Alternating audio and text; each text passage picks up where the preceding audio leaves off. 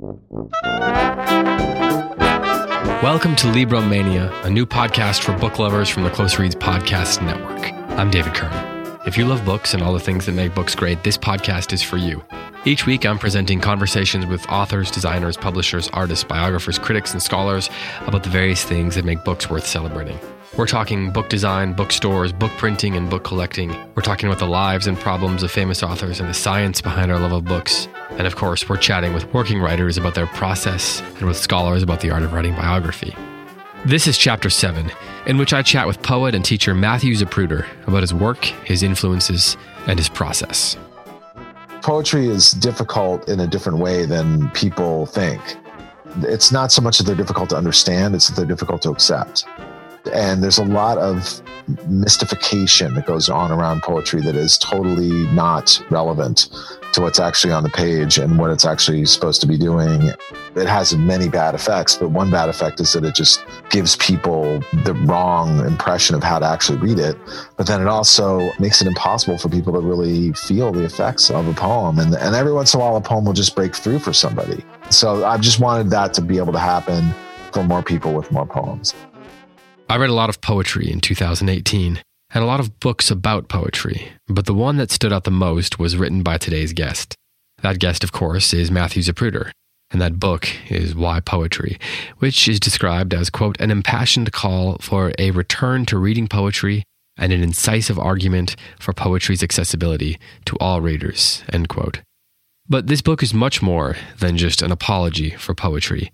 It's not a defense of the genre so much as a celebration of it, of the way that it shapes lives by transforming imaginations. It's part memoir, part literary analysis, part dialogue, and in my opinion is the kind of book both novices and experts can enjoy. It reminds me of Wendell Berry's book on William Carlos Williams poetry, or say Annie Dillard's book, Pilgrim at Tinker Creek. It's a lovely book, it's inspiring even. So naturally I wanted to talk process and inspiration with Mr. Zapruder. Matthew earned a BA in Russian literature at Amherst College, an MA in Slavic languages and lit from the University of California, Berkeley, and an MFA in poetry at the University of Massachusetts, Amherst. His most recent collection is Sun Bear from Copper Canyon in 2014, and he's currently the associate professor in the MFA at St. Mary's College in California. He's also editor-at-large of Wave Books, and in 2016 and 17, he held the annually rotating position of editor of the poetry column for the New York Times Magazine. His other collections of poetry include Come On All You Ghosts in 2010, The Pajamaist 2006, and American Linden in 2002. His awards include a 2011 Guggenheim Fellowship, a Lannan Foundation Residency Fellowship in Marfa, Texas, and the May Sarton Prize from the American Academy of the Arts and Sciences. He has taught at NYU, the New School, the University of Houston, and the University of California at Berkeley as the 2010 Holloway Lecturer in the Practice of Poetry. So, without further ado, here is my conversation with Matthew Zapruder. Enjoy. My first question is related to your childhood, I suppose. Not that we need to dig too deep, but you kind of mentioned how in the book, I think you used the word bewildered. You mentioned that when you were young, you would have been bewildered to find out that you one day would become a poet. So I'm curious about when you discovered your love of poetry. Can you point to a time when you said, that's what I want to do, or wow, I love this way of thinking about language? Yeah, the first several chapters of the book sort of weave in a lot of autobiographical stuff. And, the point I'm trying to make is that I think I came across poetry at certain times. I'd run into it in school or just kind of along the way and really have a meaningful experience with it and then forget that happened, as kids are wont to do. And I didn't have a larger context for it. I mean, when I say, you say I would have been bewildered, that's totally correct. It just didn't even occur to me that people still wrote poetry or that there was a world around that. That just wasn't something I grew up around. I didn't know anybody who did that. So it just wasn't, there wasn't any place for that experience to go, really. Yeah. Unlike, if you hear a great song, rock song, you can think, oh yeah, people are in bands and maybe I'll be in a band and I'll do that. Or, but that wasn't my mind wasn't working that way. So what happened is that eventually I went into academia in my early 20s. I'd studied Russian literature in college and lived in the Soviet Union for a while. So when I came back, I ended up, getting a PhD in Slavic languages and literatures at Cal, at Berkeley. And I was doing that, but what I really wanted to do was to be a writer. And so I started writing. And when I started writing poems, which was a big surprise to me. I'd done a little bit of it, but I hadn't, really thought of it as a thing I was dedicated to doing. And once I did it, that was that moment. You asked me if there was a moment when I knew what I wanted to do. I just felt compelled to pursue that activity in a way that was very strong and clear. I didn't know where that would lead me or what I should do, but I knew that's where I wanted to go. Were you originally thinking that you wanted to do academic writing, or were you thinking you would write novels? I mean, was before you had that moment with poetry, what was the other direction you were thinking? Well, I mean, I the only really sustained creative activity I'd done was play music. And so I had been in bands and played, but I wasn't thinking, I'm going to be a rock star or something. Right. I was thinking, I was thinking I'll just, be in bands. That was sort of where my creative activity or my creative life was really located. And then I thought, I have this, I have to do something for a living, and what should I do? And I thought about, being a scholar, being an academic, because I was interested in Russia and Russian literature, and I had worked on it before. So I thought maybe I should pursue that and see whether that was what I wanted to do. I never was interested in writing novels, or short stories. I've never written a short story in my life, and much less a novel. And so I love reading them, but I don't write them. So I in that way, when you're in your early 20s and you're just sort of casting about to think about what you might want to do. I mean, or a lot of people are. I tried out the most logical choice, which was to be an academic in the field that I had already studied. Why Russian literature? What was appealing about that? Well, when I was in college, I started studying Russian language. And I think, when I was in college, it was the mid to late 80s. And, that was the sort of the height of the Cold War. And I think I had the idea that maybe I would want to be a diplomat, or I'd want to, go into the Foreign Service or do something like that to try to help, basically, and I think that was really, I come from Washington, D.C. And so I come from a family that is, we were surrounded by government and public service. And my father's first job after law school was he worked for, he worked for the government as a prosecutor. And so, that was an idea I guess I had that I might get involved in that world. But as soon as I started studying Russian language and really getting into it, I realized I was much more interested in the literature than I was in the politics. So. Well, I guess that kind of leads me to the question, what about the Russian literature itself that was so appealing to you? I mean, is there, and I guess the follow-up to that is there something, do you recognize something inside of yourself that would like Russian literature, but that also leads you to love poetry? Is there some sort of common ground between your work as a poet and your work as in studying Russian literature and the appeal of those two things? Yes, it's not so much about the literature itself, the content, or its themes or anything like that, all of which are wonderful and worth devoting oneself to. But it was really about the language. I loved learning and studying foreign languages. I studied Latin in high school and French, and I had gone to a bilingual school when I was a kid, and then studied Spanish later, kind of just on my own. And so I just liked languages and liked words. And I think that was really at the heart of what I was actually interested in. And when I studied Russian literature, more than just the literature itself, was the way that language operated in these poems and stories and novels that I was reading. And so I just was fascinated by the texture of the language and how it was operated in a different way from English. Like all foreign languages do, they have their own ways of organizing the world and communicating information and syntax and everything. And so that was, I think, retrospectively, I understand that was what I really loved about it. I didn't know that at the time necessarily, but I think that was the common thread. So you're talking about the study of language, and so I assume then that as you're studying language and you're studying, syntax and the form of Russian language that clearly must have influenced the way you think about the forms of poetry, right? I mean, it's not really a question, I guess. Is that, would you say that's true? Would you say that's true of almost all people who study foreign language, that they could think about poetry in a more in-depth way from the perspective of syntax and form and things like that? I think what's interesting about poems, whatever language they're in, is the way that they take this material of language that we're familiar with, and they stretch it out, they rearrange it, they play with it, they push against it. It becomes a material.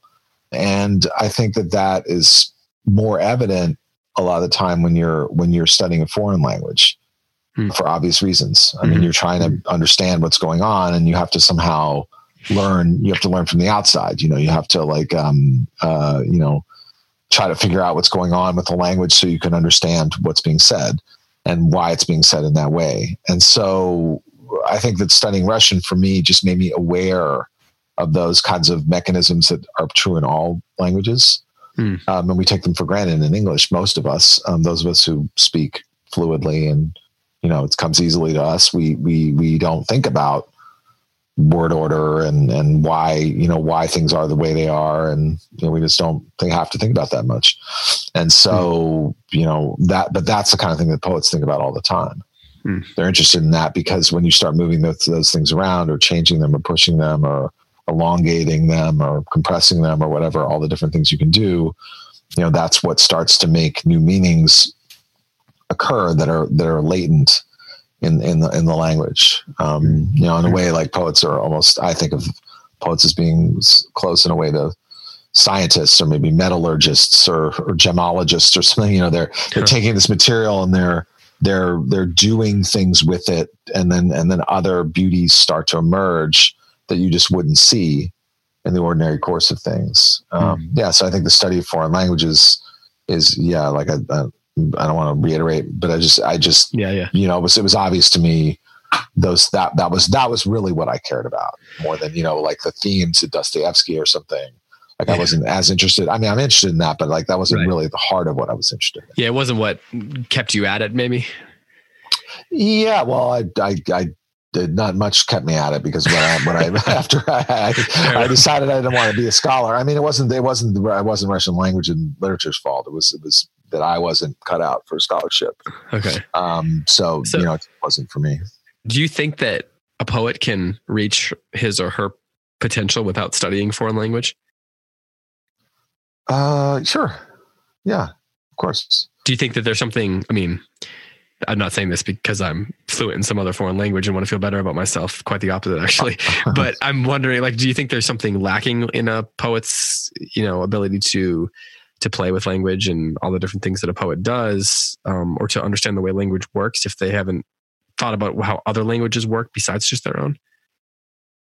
Not necessarily. I think it's helpful. I think it's, I would say that most poets I know, after a while, somehow one way or the other get into translation. And it may be that they don't know the language they're translating from, but there's something about the mechanics of the language and operating in it and trying to look at it in a more distanced way that is interesting, and you can learn a lot. So I don't think it's necessarily that you have to study foreign languages in depth to be a poet. I mean, but it's there's a relationship between those two things, but I think you can get that thing by studying English as if it were a foreign language. So do you spend a lot of time consciously aware when you're working on your own poetry, which presumably you spend most of the time writing your poetry in English? When you're spending time doing that, are you consciously aware of your Russian studies? Are they impacting the way you're writing in English? I mean, even syntactically, or if are there rules in Russian that you're seeing show up and, have reappearances or something like that in your own poetry? Earlier on in my writing life, especially I would say in the first two books that I wrote, I was very interested in syntax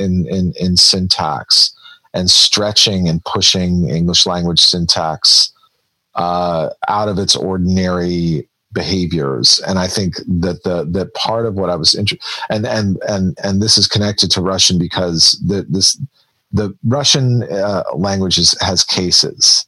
It's case based. So all its nouns and adjectives have, they have case endings, and those case endings determine their relationship to the other words. So, in English, we have very few case endings. The only time we have them is, one of the only times we have them is with pronouns. So, I and me, or, the subjective and objective case are different. Sure. So, but that's all over Russian languages. It is over a lot of other languages. And so the detriment to that is that it's complicated. It means you have to learn, there's all these different endings and there's exceptions and blah, blah, blah. It's extremely complicated. But the benefit of it is that it gives you a lot of elasticity in word order. So in English, for instance, the word order is intimately tied with making sense of something. And just take a simple example. If you say Tom hit John or John hit Tom, the who hit whom is entirely dependent on who's where in the sentence. Right. But in a language like Russian, which has cases, you can move those words around and still it is understood who is hitting whom. So that gives you a lot more flexibility with word order and syntax, and those. So word order and syntax can be used more to convey emotional states and emphasis and priorities and things like that, which is not as possible in a language like English. So I was sort of interested, and this wasn't intellectual. I think this was just instinctive, in trying to adapt some of those effects that you can have with a case-based language in English. What happens when you act as if you can, and obviously it's a different, there are limitations in English before you can push things only so far before the sentence starts to fall apart. But it's an interesting intellectual and kind of, almost like a somatic exercise to see what happens if you take words out of their ordinary relationships and ordinary word orders and start moving them around. And I was very interested in that. I think that technique has gotten less extreme as I think I use that in a more subtle or less overt way now than I would have, more towards the beginning of my writing life. But yeah, it was a huge influence on me. You mentioned that it's perhaps done more subtly now. Maybe this is unfair. Is that because you're just a more subtle poet in general, or because it's become less interesting to you? I think partially the latter. Is just that I did it a lot for a while, and so I got interested in other things. And part of it is that I got interested in something else after I'd written a couple of books, which was, I got very interested in bringing the language of my poems very close to spoken language in certain ways, but also preserving all the energy of poetry that is, I wanted my poems to be as totally available to anybody who would read them, but without giving up anything that I thought was central about making poems. So I think that a consequence of that was that I got less interested in certain experimenting that I was doing, and also just aware of how a very small amount of that kind of behavior can have a pretty big impact. It didn't need to be so extreme. I mean, the reality is like, and I don't know if this is true for other, I think this is different now, but when I was first writing poems, I knew in a kind of like, I knew in a sort of intellectual level that it was possible that other people would read these poems, right? I mean, obviously, you write poems, you put them in a magazine or a book or whatever. But I don't think deep down I was really thinking about that very much. I think I was interested in figuring out how to make poems and playing around with what poems could be and experimenting with that. And I think that it was a kind of small, the range of my interests like really had to do with learning my craft and learning about language and learning about poems, and less about like thinking about a reader. And I think that there's nothing wrong with that, especially for a young artist of any kind. I think it's actually appropriate to become totally devoted to your material, whether you're a painter or a photographer or a musician or anything. It's natural, and I think good to be completely obsessed with your instrument, whatever it is. But at some point, you do begin to get readers or listeners or viewers or whatever it is. And then your relationship to them will often change. and that's why people's work changes over time. You know, they come into contact with people who are having experiences with their work, and they want to respond to that and give that and honor that, I guess, you know, and that's what sort of happened to me. And I think it's good I did what I did when I was a younger writer, and I think it's good that I moved out of that too, you know. What are the reasons that well, in the book, you talk about how a lot of times when people come across poetry, they're a little bewildered. They don't know how to approach it. They say things like, you know, I don't understand poetry. I think you mentioned that from the get-go in the introduction. And one of the things that you want to do in the book is say, well, it's actually not as complicated as people claim. Is that an oversimplification, or is that a fair assessment of what you were trying to do? I think it's no, it's not. Both? It's not an oversimplification. No, but I think that my main point that I'm trying to make in the book is that poetry is difficult in a different way than people think. And what I say is that basically is that it's the truth of poetry are more. It's not so much that they're difficult to understand; it's that they're difficult to accept. And there's a lot of mystification that goes around poetry that is totally not relevant to what's actually on the page and what it's actually supposed to be doing. And there's a lot of nonsense that gets said about poetry and just incorrect information, but you know, which I think it has many bad effects, but one bad effect is that it just gives people the wrong impression of how to actually read it.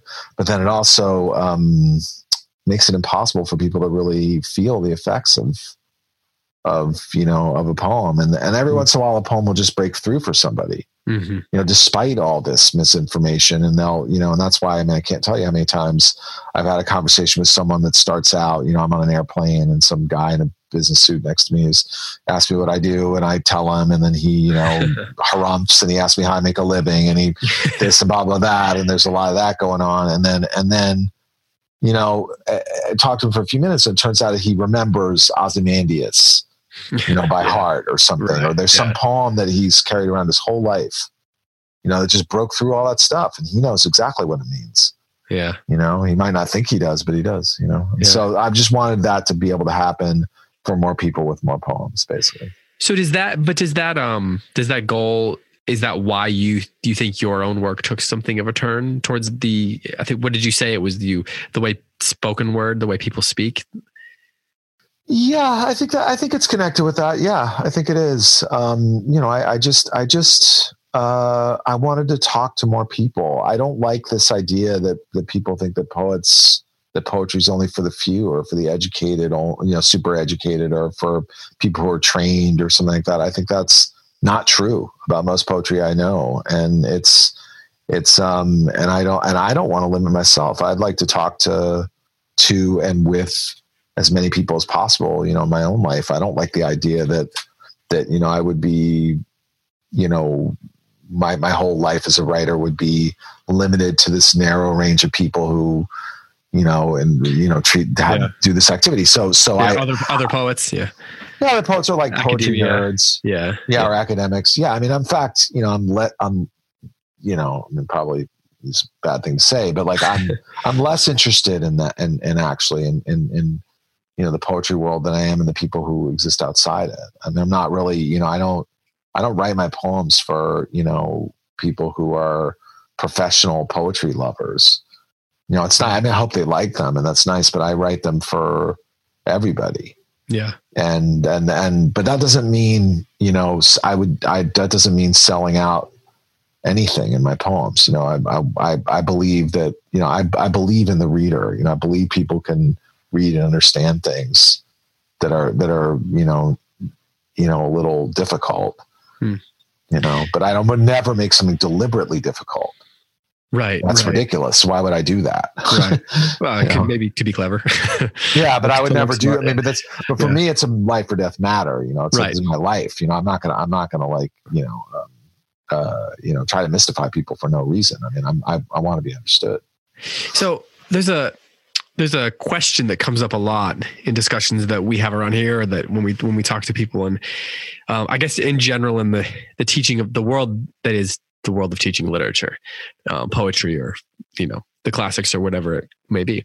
Uh-huh. And that's, to what extent should we be trying to figure out, what the point is that the author's trying to make, as opposed to, in some ways letting the thing sort of be its own thing and try to be able to in some way process our own experience with it. And I'm curious, as a poet yourself, how much do you want people to spend time thinking about, well, what is it that Matthew Zapruder is trying to say here, as like, what's the lesson that I was trying to get out of it, or however you want to put it, as opposed to something about considering more about their own experience with it. Maybe the distinction's a little unfair, but people will ask us all the time, well, I'm teaching this novel or this poetry, and I don't know how much I need to spend studying the author's biography because it's going to tell me exactly what he was trying to say, or something like that. I think that you are begging the question. Fair enough. Because that by saying, what is the point? Mm-hmm. That's the whole, that right there is the whole question. And that's the entire purpose of the book that I wrote. Why Poetry? I mean, it's that by saying what's the author's point, it includes that question includes in it the presumption that the reason I wrote this poem is to get across some message or some theme or something. And that's just not how in my experience, how much most literature works. It's not for, if I want to get across a message, I will say what I want to say directly. I won't use a poem to try to like hide the message for then somebody to get it out. Mm-hmm. And I mean, I know I realize I'm being reductive to what you're saying. I'm being a little unfair to, characterizing what you're saying, but I do think that is at the heart of what a lot of people are asking you. How can I sum up what As I Lay Dying is about, or Hamlet, or sure. Poem, or the love song of J. Alfred Prufrock? Like, what's the point? Mm-hmm. Well, what's the point? The point is example, because Eliot confuses people. Yeah. Yeah. But what's the point of that poem? And the point is to experience a person coming to terms with who they are and working their way through it in all kinds of different ways. If the point isn't to get the message that it's hard to be middle-aged and single or a clerk or bald or whatever, or that's not that's we're laughing, but I mean, that's right. Is that really so? And I mean, I just feel like the more you boil these things down in that way, the more they misses the entire purpose of the genre, especially when it comes to poetry or so the question then arises, well, how do we teach these things? Right. That was going to ask. That's the follow-up. Right. Yeah. That's the question. So it's easy for me to say, don't do that. But then what do I do instead? And, when it comes to, I'm not going to, start talking about teaching novels or stories. That's out of my league a little bit. But when it comes to poems, I think that, the first thing you got to do is get situated with what's going on in the poem and what's happening and who's speaking and where it is and all those things. And then the second thing you got to do is figure out what is happening that is different than you would expect. What's strange? What's off about this? Linguistically, thematically, everything. And then if you do those things, you'll get into an interesting conversation about what's happening in this poem. You don't, and that to me is what's interesting about annotations of poems, not because I'm not looking for, someone to tell me what the theme of Ozymandias is, mm-hmm. It's, I already know that I could get the message that time destroys all of man's creations, without reading Ozymandias. I mean, I just said it right there, but and if you just say, well, it's that message, but it's made all beautiful when everything. I'm like, well, so it's just advertising or propaganda. Am I supposed to believe it more because it's beautiful? That doesn't really lead me anywhere. So I'm more interested in trying to get people to just slow down, experience the poem, tell me what they see and tell me what they think is strange about it. And I've had, if you can get people to do that, students to do that, they say the most remarkable things, they make the most amazing observations. And they connect those things to their own lives too. in ways that are really beautiful and interesting. And there's a place for that in the conversation too, you know? Yeah. Have you done that with your own work, or had people say things to you about your own work that you never could have realized would have been true all about the time? It? Yeah. All the time. I mean, people say both things about the poems themselves. They'll say, they'll make some kind of connection, or they'll say, you know, you know, this is, you know, or sometimes they'll start talking to me about a poem, and for a second I won't even know what they're talking about, because they saw something in there that I didn't see. But then also people will connect those things to their own lives in ways that, of course, I couldn't have known, because I don't know who they are, and that's. Sure. And I think that's great. And I don't care if the connection is attenuated, or it's, you know, the relationship is oblique, or, you know, whatever. I mean, that doesn't matter to me. If it made them think or remember or have a new idea about something, then, you know, then that's great. I feel like that I've activated their imaginations, you know, and their memories and thoughts. So that's cool. But you know, I don't like it when people start giving me interpretations of my or anybody else's poems that are just woven out of just thin air and have no relationship to what's actually in the poem. I mean, that's just that happens all the time, and that's that I don't like. Yeah, you know, because I'm like, well, you know, people put a lot of time and energy into making these things, so maybe we should read them. It reminds me of, was it Flannery O'Connor who was speaking at something, and the student came up and described what he had been taught. I think it was a young man, had been taught in his class that her story was about. And she was like, well, this is all news to me, but that's very interesting. Yeah, right. I've had that experience before too. Yeah. And I mean, but students are my experience is that students are extremely good readers if you get them to stop doing, you know, immediately trying to like jump to what the theme of it is, or what the point of it is, or what it's all about, or whatever. If you get them to slow down and go through the poem and make observations, they'll always say stuff that's amazing. I mean, I've seen that at a lot of different levels. And, you know, close reading, I mean, you have a whole podcast about it. I mean, just that activity alone is worth doing, period. Regardless of what the outcome is. I mean, just reading closely is like, my God, if people did that more, we'd be in way better shape. You know? Yeah. And instead of just reading Twitter, you're saying? instead of just you know, swallowing whole giant concepts that if you stopped and worked your way through them would be obvious nonsense. I mean, most of, you know, I don't want to get into politics right now, but like, you know, just we don't have to be specific about anybody or anything, but just a lot of what is said publicly just simply breaks down if you just start to read it closely. If you spend any time with it, you're saying? Like any time at all. Just reading it just literally makes no sense. Yeah. It's like the one statement doesn't follow the other, and they're said like, I mean, you and I could sit with the newspaper, I'm sure, and find countless examples of this, where somebody says something and then the next thing they say doesn't logically follow from the thing they just said. But it's said as if it does. You know, I know this isn't my idea. I mean, Orwell's Politics in the English Language, he points this out, you know, so it's a lot of people have said this before me, but I just think we could use this, you know, we could use a return to that skill too. So I want to, this reminds me of something.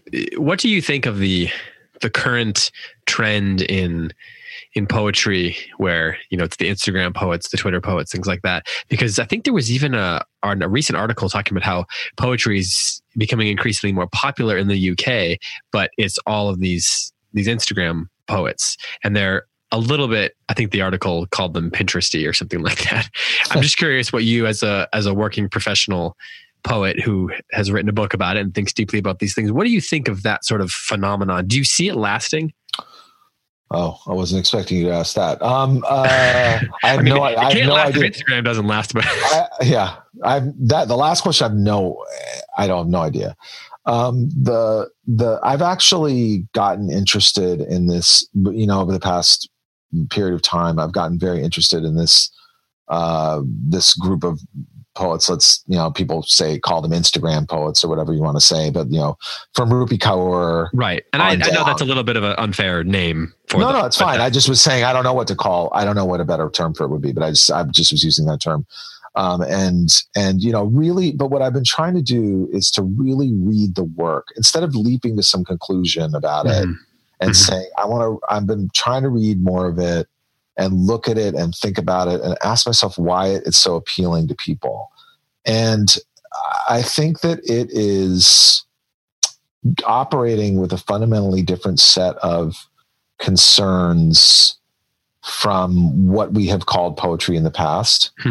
I don't think it's trying to do the same thing that the lyric poem has done in the past. It's sometimes I would put it closer to maybe what the haiku poets do, or sometimes I think it has more to do with, it's closer to Warhol. Sometimes I think it's closer to epic poetry. It's that's a comparison I haven't heard yet. Well, because the reason I say it's because it's a completely public. It's designed to be completely public. There isn't anything individual about it. So the entire revolution of the Romanticism, in the late 18th and early 19th century, which privileged the individual consciousness over everything else in poetry. This poetry seems to me to be going in a way against that, or going back somehow before that. Even though, of course, it's contemporary in its concerns and in the stuff in the poems is contemporary, but the impulse seems to belong to some other idea about what poetry can do and what it's for. And so, what I'm trying to do in thinking about this and maybe writing something about it is to suspend my judgment about it and just to try to make some observations about it. And that's so far what I'm working with, this idea that I think it's almost misleading in a way to call it poetry. And I don't mean by that to denigrate it. I'm just saying it's because what we think of as poetry is generally lyric poetry, but maybe this is some other, almost like another genre in a way. But maybe I won't ultimately come to that conclusion, but it's just, I've been thinking about that. And it's hard to write about it because, again, it seems like what I'm saying is, this isn't really poetry. I mean, this is a lot of the time what I, when people try to say that hip hop, which I love hip hop music. I'm super into it and I think it's amazing. But people say, that's poetry. And I'm like, it's really actually not poetry. It's hip hop. And frankly, I don't know why. It's its own thing. And it has it's a flow against a beat. And it's just a different kind of form in a way. And that's fine. It can be a different form. Why does it have to be poetry? I don't know why everything's so desperate to be poetry, I mean, certainly not for financial reasons.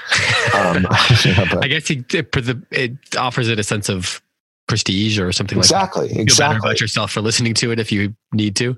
Or it's like this cultural cachet of poetry but it's funny because it's like you're damned with the praise of being culturally, it's like people are constantly trying to operaify, poetry, when it doesn't really belong there. And it's, opera probably doesn't belong there either, but I mean, it's, I remember reading this book, by Alex Ross and in the beginning of, the classical music critic who writes for the New Yorker.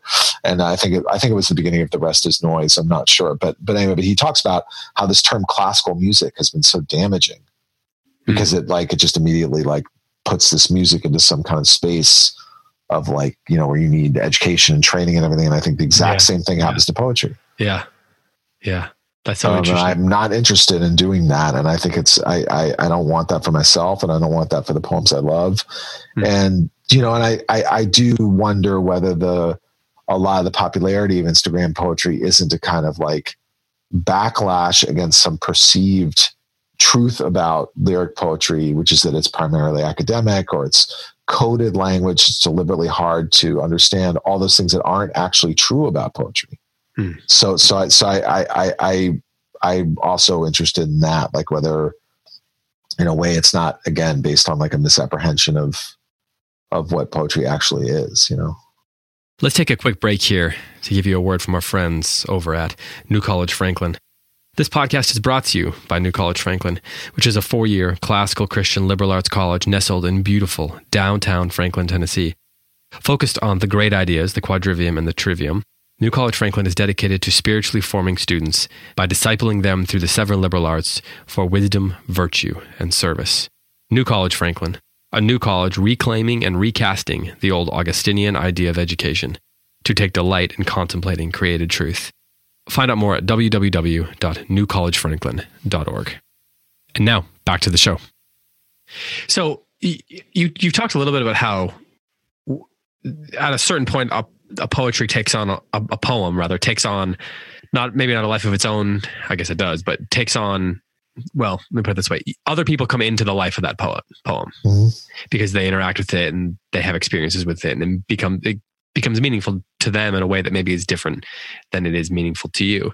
So given that, is there a point at which you say, I'm done with this poem. This poem is finished, it's completed, and I'm going to share it with the world. And at that point, it's done. Or do you think, will you revise poems even after people have experienced them? I'm fascinated by the question of when a poem is finished. When are you done with it? And I've asked a number of different poets this question, and I almost never get the same answer.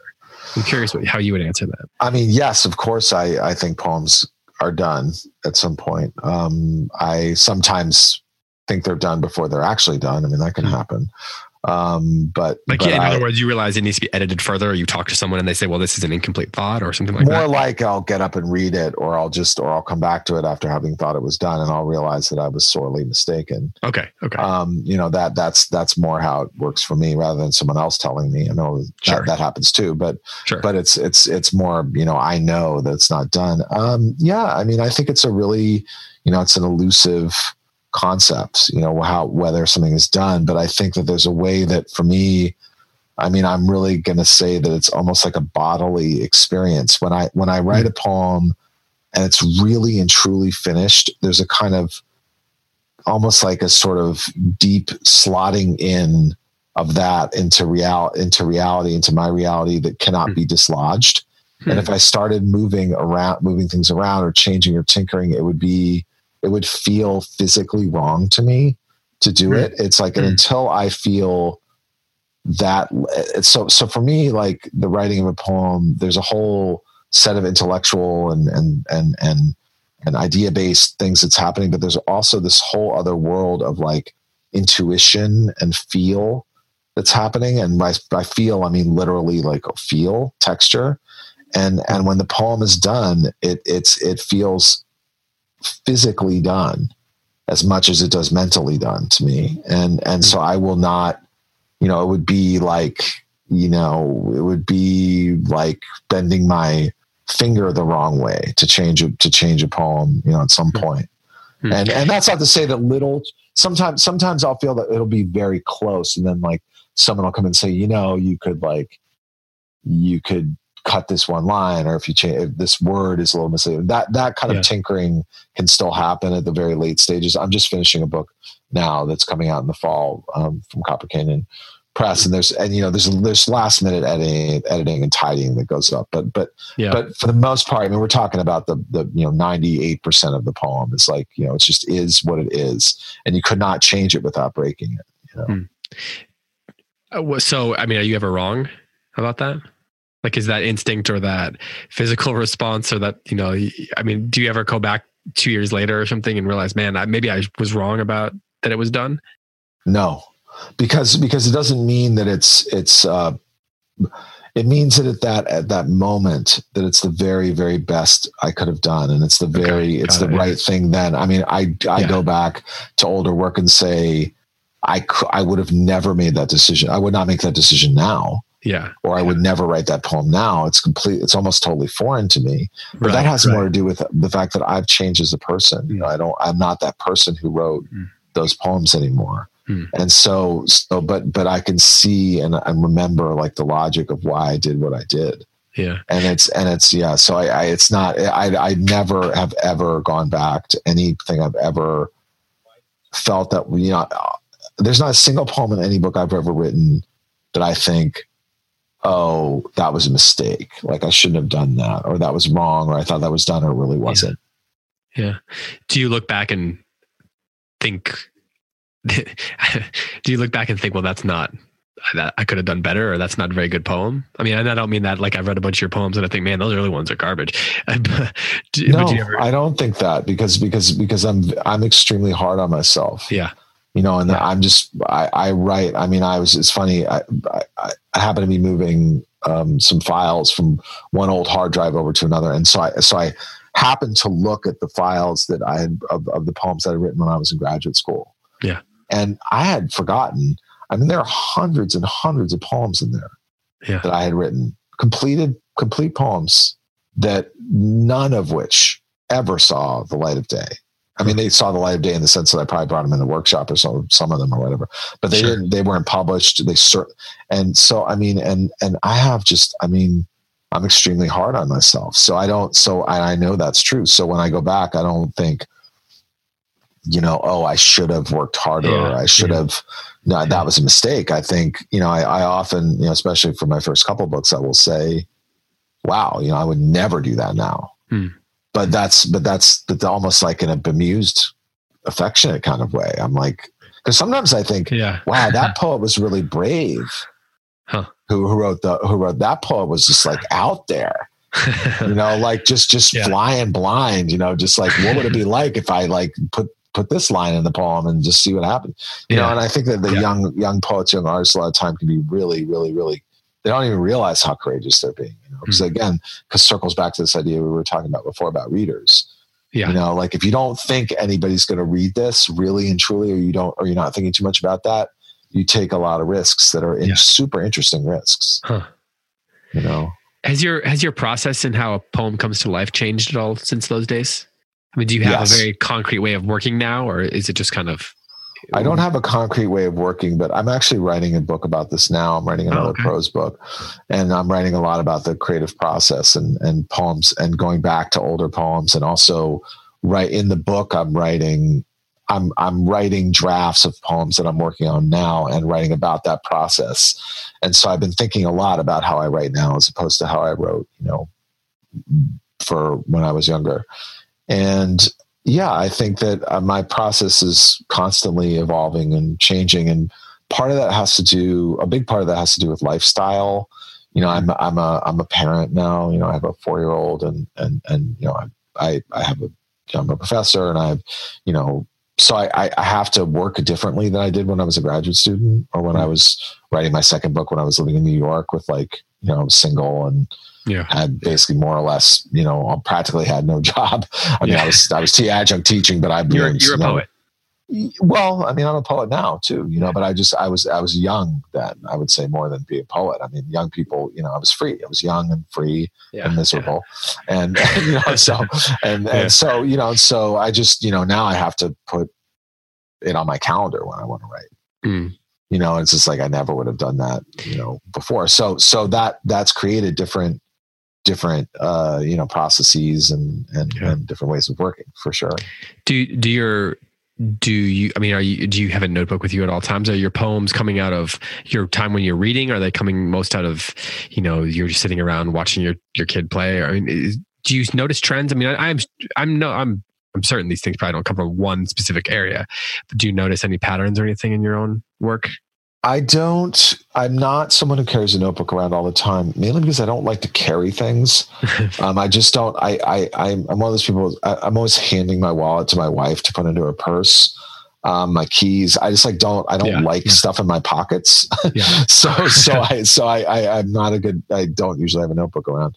I do sometimes type notes on my phone, but I am gathering a lot of impressions and everything that's going on as I move through my life and my days. And I think that I remember those things when I sit down to write. For me, it's best when I'm writing every day. If I can write almost every day, for a couple of hours, then there's a kind of flow, and everything that I'm thinking and experiencing, going through, finds its way in the writing really easily. It's tough if, I haven't written in weeks or even months, and then I sit down, I'm going to have forgotten a lot of things, and I won't be, and plus I'll just be out of shape, like writing wise. So I've been on sabbatical this past year. So Since the summer, I've more or less been writing practically every day, which has been, wonderful. And that's the best thing for me. It also just makes me feel like my life isn't pointless, which is good. So I sometimes when I heard someone say once, well, they think of a novelist or someone who's writing a biography or something, and you're pounding out 300 pages or something like that. And so writing every day, you're saying, well, I'm trying to write 10 pages a day or 5,000 words or whatever it is.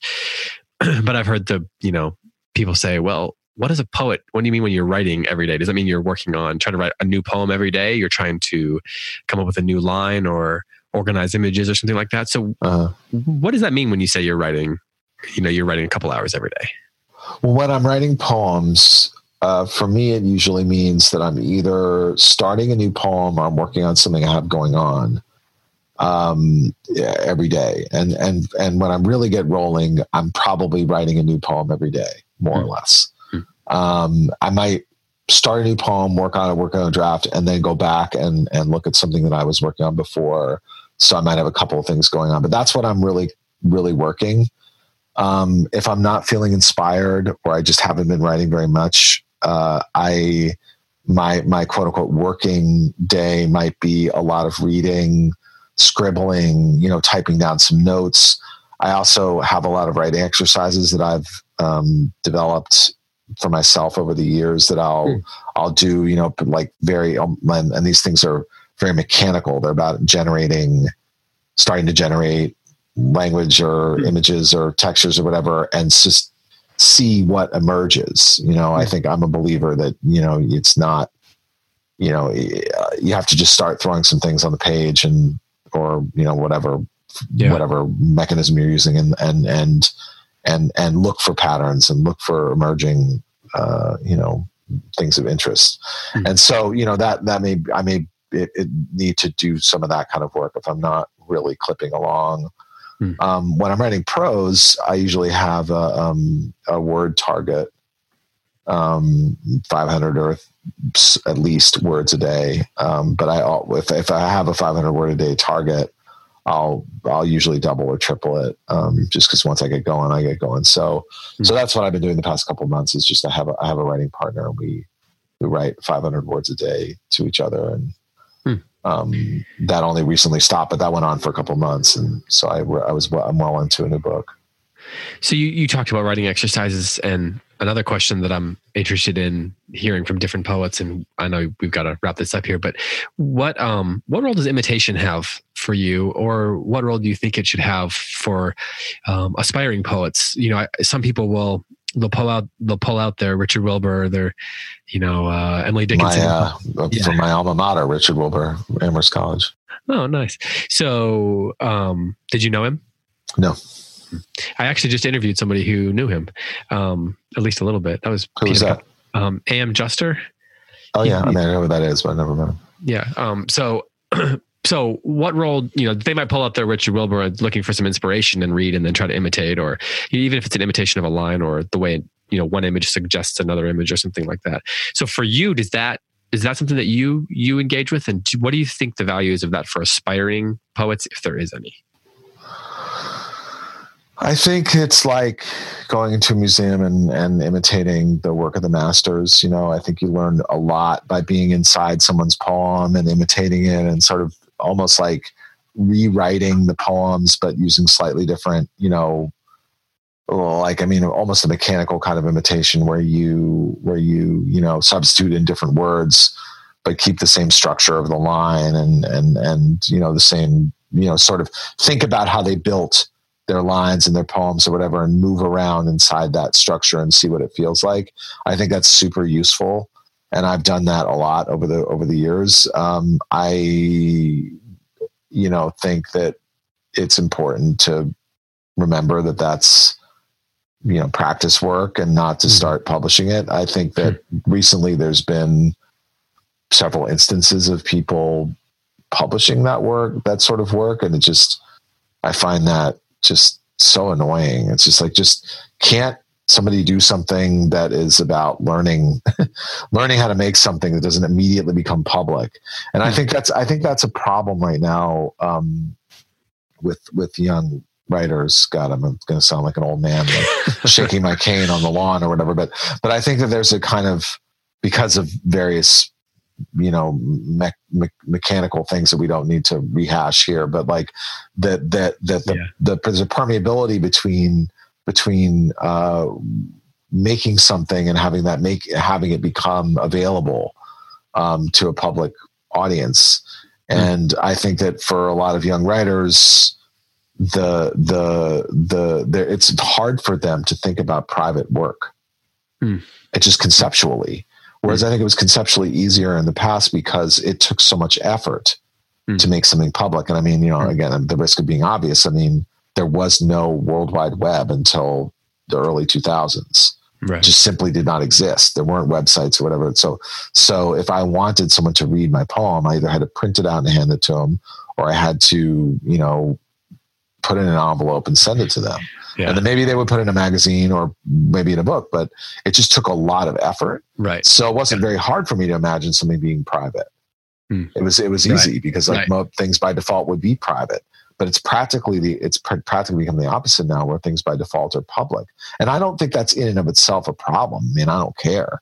But I think that for a young artist, that can be a problem because I think it makes it hard to, makes it hard to imagine that work is for the purpose of learning something or just figuring something out or trying something out. It's very hard to to protect that space for themselves. And so, I part of my job as a teacher, I think, is to provide that space for young writers, because it's tough to make any progress if you don't have room to make mistakes. Well, thank you for spending some time with me. It's a pleasure. While I have you, I want to say thank you for your book, because when I was younger, when I was in high school and college, I was an English major and film studies major, and I wrote a ton of poetry. I was writing all the time. And then I got married right at the end of college. We had kids pretty quickly. So throughout, there was about 8-10 years there where I didn't write a lot and was very kind of caught up in just everything else in my life. And as I came back to it over the last couple of years, your book came along and was actually a pretty significant a source of encouragement. In some ways, I think I told someone that it seemed to be saying things to me or helping me see things about myself that I had not ever really known how to express before, the way things that I was wanting out of poetry and things like that. And not that I'm any good, but it's certainly an inspiration to keep working, and has given me some, helped me understand myself in some ways, let alone giving me some pointers for how to get better. So while I have you, and it's not an email, I figured I would say thank you for that. Well, I can't tell you how much that means to me to hear that. I'm really, really happy to hear that. Thank you. It's that's very moving to me. I wrote it for that reason. I was hoping that people would find something in it that was meaningful to them and help them find some, get in touch with some things in themselves that made their lives feel a little richer or whatever. And so, yeah, that's great. Thank you for telling me that. And, I'm sure your poems are good. Don't be a little hard on yourself. It's like, it's mostly, I was talking to someone about this today, and I was just like, they were saying something like that what you just said, I'm writing a lot, it's not any good. And I was like, write long enough, you're going to write some good stuff. And then, it's just, you'd be surprised, plug along, and then there's going to be some gems in there. So, you don't have to worry about where they are now, but I'm sure they're there. Well, thank you. I think one of the big questions that I'm always trying to figure out, I've taught high school writing and things like that. And in some ways I trust my judgment in, certain kinds of writing than I do maybe my own poetry. So, it's the idea of being hard on yourself, as you said, you were about your own self, but also wanting to cultivate, read enough and study enough and be aware of enough poetry to have good judgment on that. To say, I feel like this poem is done, or I feel like I've said what I can say, or I feel like this matches up, so. It's tough though. It's like, like I said, for me, it's the poem, a lot of time where it ends up is just something totally different. Most of the time, something totally different than I thought. And it's always surprising me. And I think a lot about my colleague, Brenda Hillman, who says, she says, revise towards strangeness. And I think that's like a kind of, it's a little bit of a threatening idea sometimes, because you're like, well, am I just trying to make things weird for weirdness' sake? Yeah. But I don't really think that's what it's about. I think it's about the interesting thing in your poem is the thing that you have that you barely have a grasp on. It's the thing that you intuit is important, the part of the poem that is beautiful and is strange and weird, but you couldn't exactly say why. And that's really the part. That's really where the energy is in the poem most of the time. And it's like that's also fun. So fun part is to like go towards that and see what's there. Not to explain it or clarify it necessarily, but just to be closer to that and farther away from the things that you already familiar with. Yeah. So I try to do that. I often don't succeed, but I try. So yeah. Well, here's my last question for you. Then Sure. I do want to include this. So I like to ask this of working writers. What's the last like really good thing that you read that you were maybe surprised or kind of taken by? The last really good thing I read. Well, I reread the Elena Ferrante's Neapolitan Quartet, which I had read. Well, I first read it very fast because it was so good, so fast that I barely remembered it.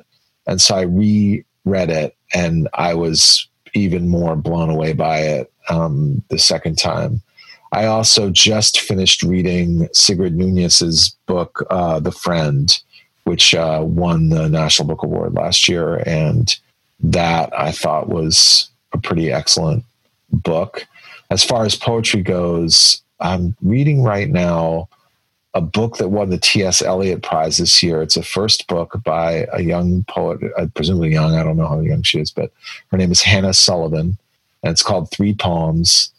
And Faber did it in England, and it's a really cool book. It's a book about being a young person in New York, and just a lot of like that life, but it's just written in this super interesting way, and it's very available. Like I can read it and I sort of recognize what she's talking about and the experiences in life that she's having, but then also it moves in this really cool, like, fast way, associative way that I'm really into also. And so, I think it's a pretty good, I think, a lot of time these prize winning books, you read them and you're like, I'm not sure why that won the prize, but this one I think it's pretty, this I can see why it won. It's very exciting. It's a very exciting book. And so I'm reading it slowly and enjoying it. So. Well, awesome. Couple of books to add to the list. Okay. Well, thanks again. Thanks for taking some time, and really enjoyed the book. And I hope lots of people buy it, continue to buy it, and good luck on the book you're working on right now. I'm excited for that. Thank you. Thanks. And thanks for the great questions. It was a pleasure to talk with you. Well, thanks so much to Matthew Zapruder for joining me. I really enjoyed this conversation, and I really hope you will check out his book. As I said in the conversation, I had a great time reading that book, and it was pretty inspiring for me. So I hope you will check it out. Remember, you can head over to MatthewZapruder.com to find out more about that book and more about his work. And remember, you can buy it at Powell's Books and anywhere else that books are sold. That's our show for this week. As always, thanks so much for listening.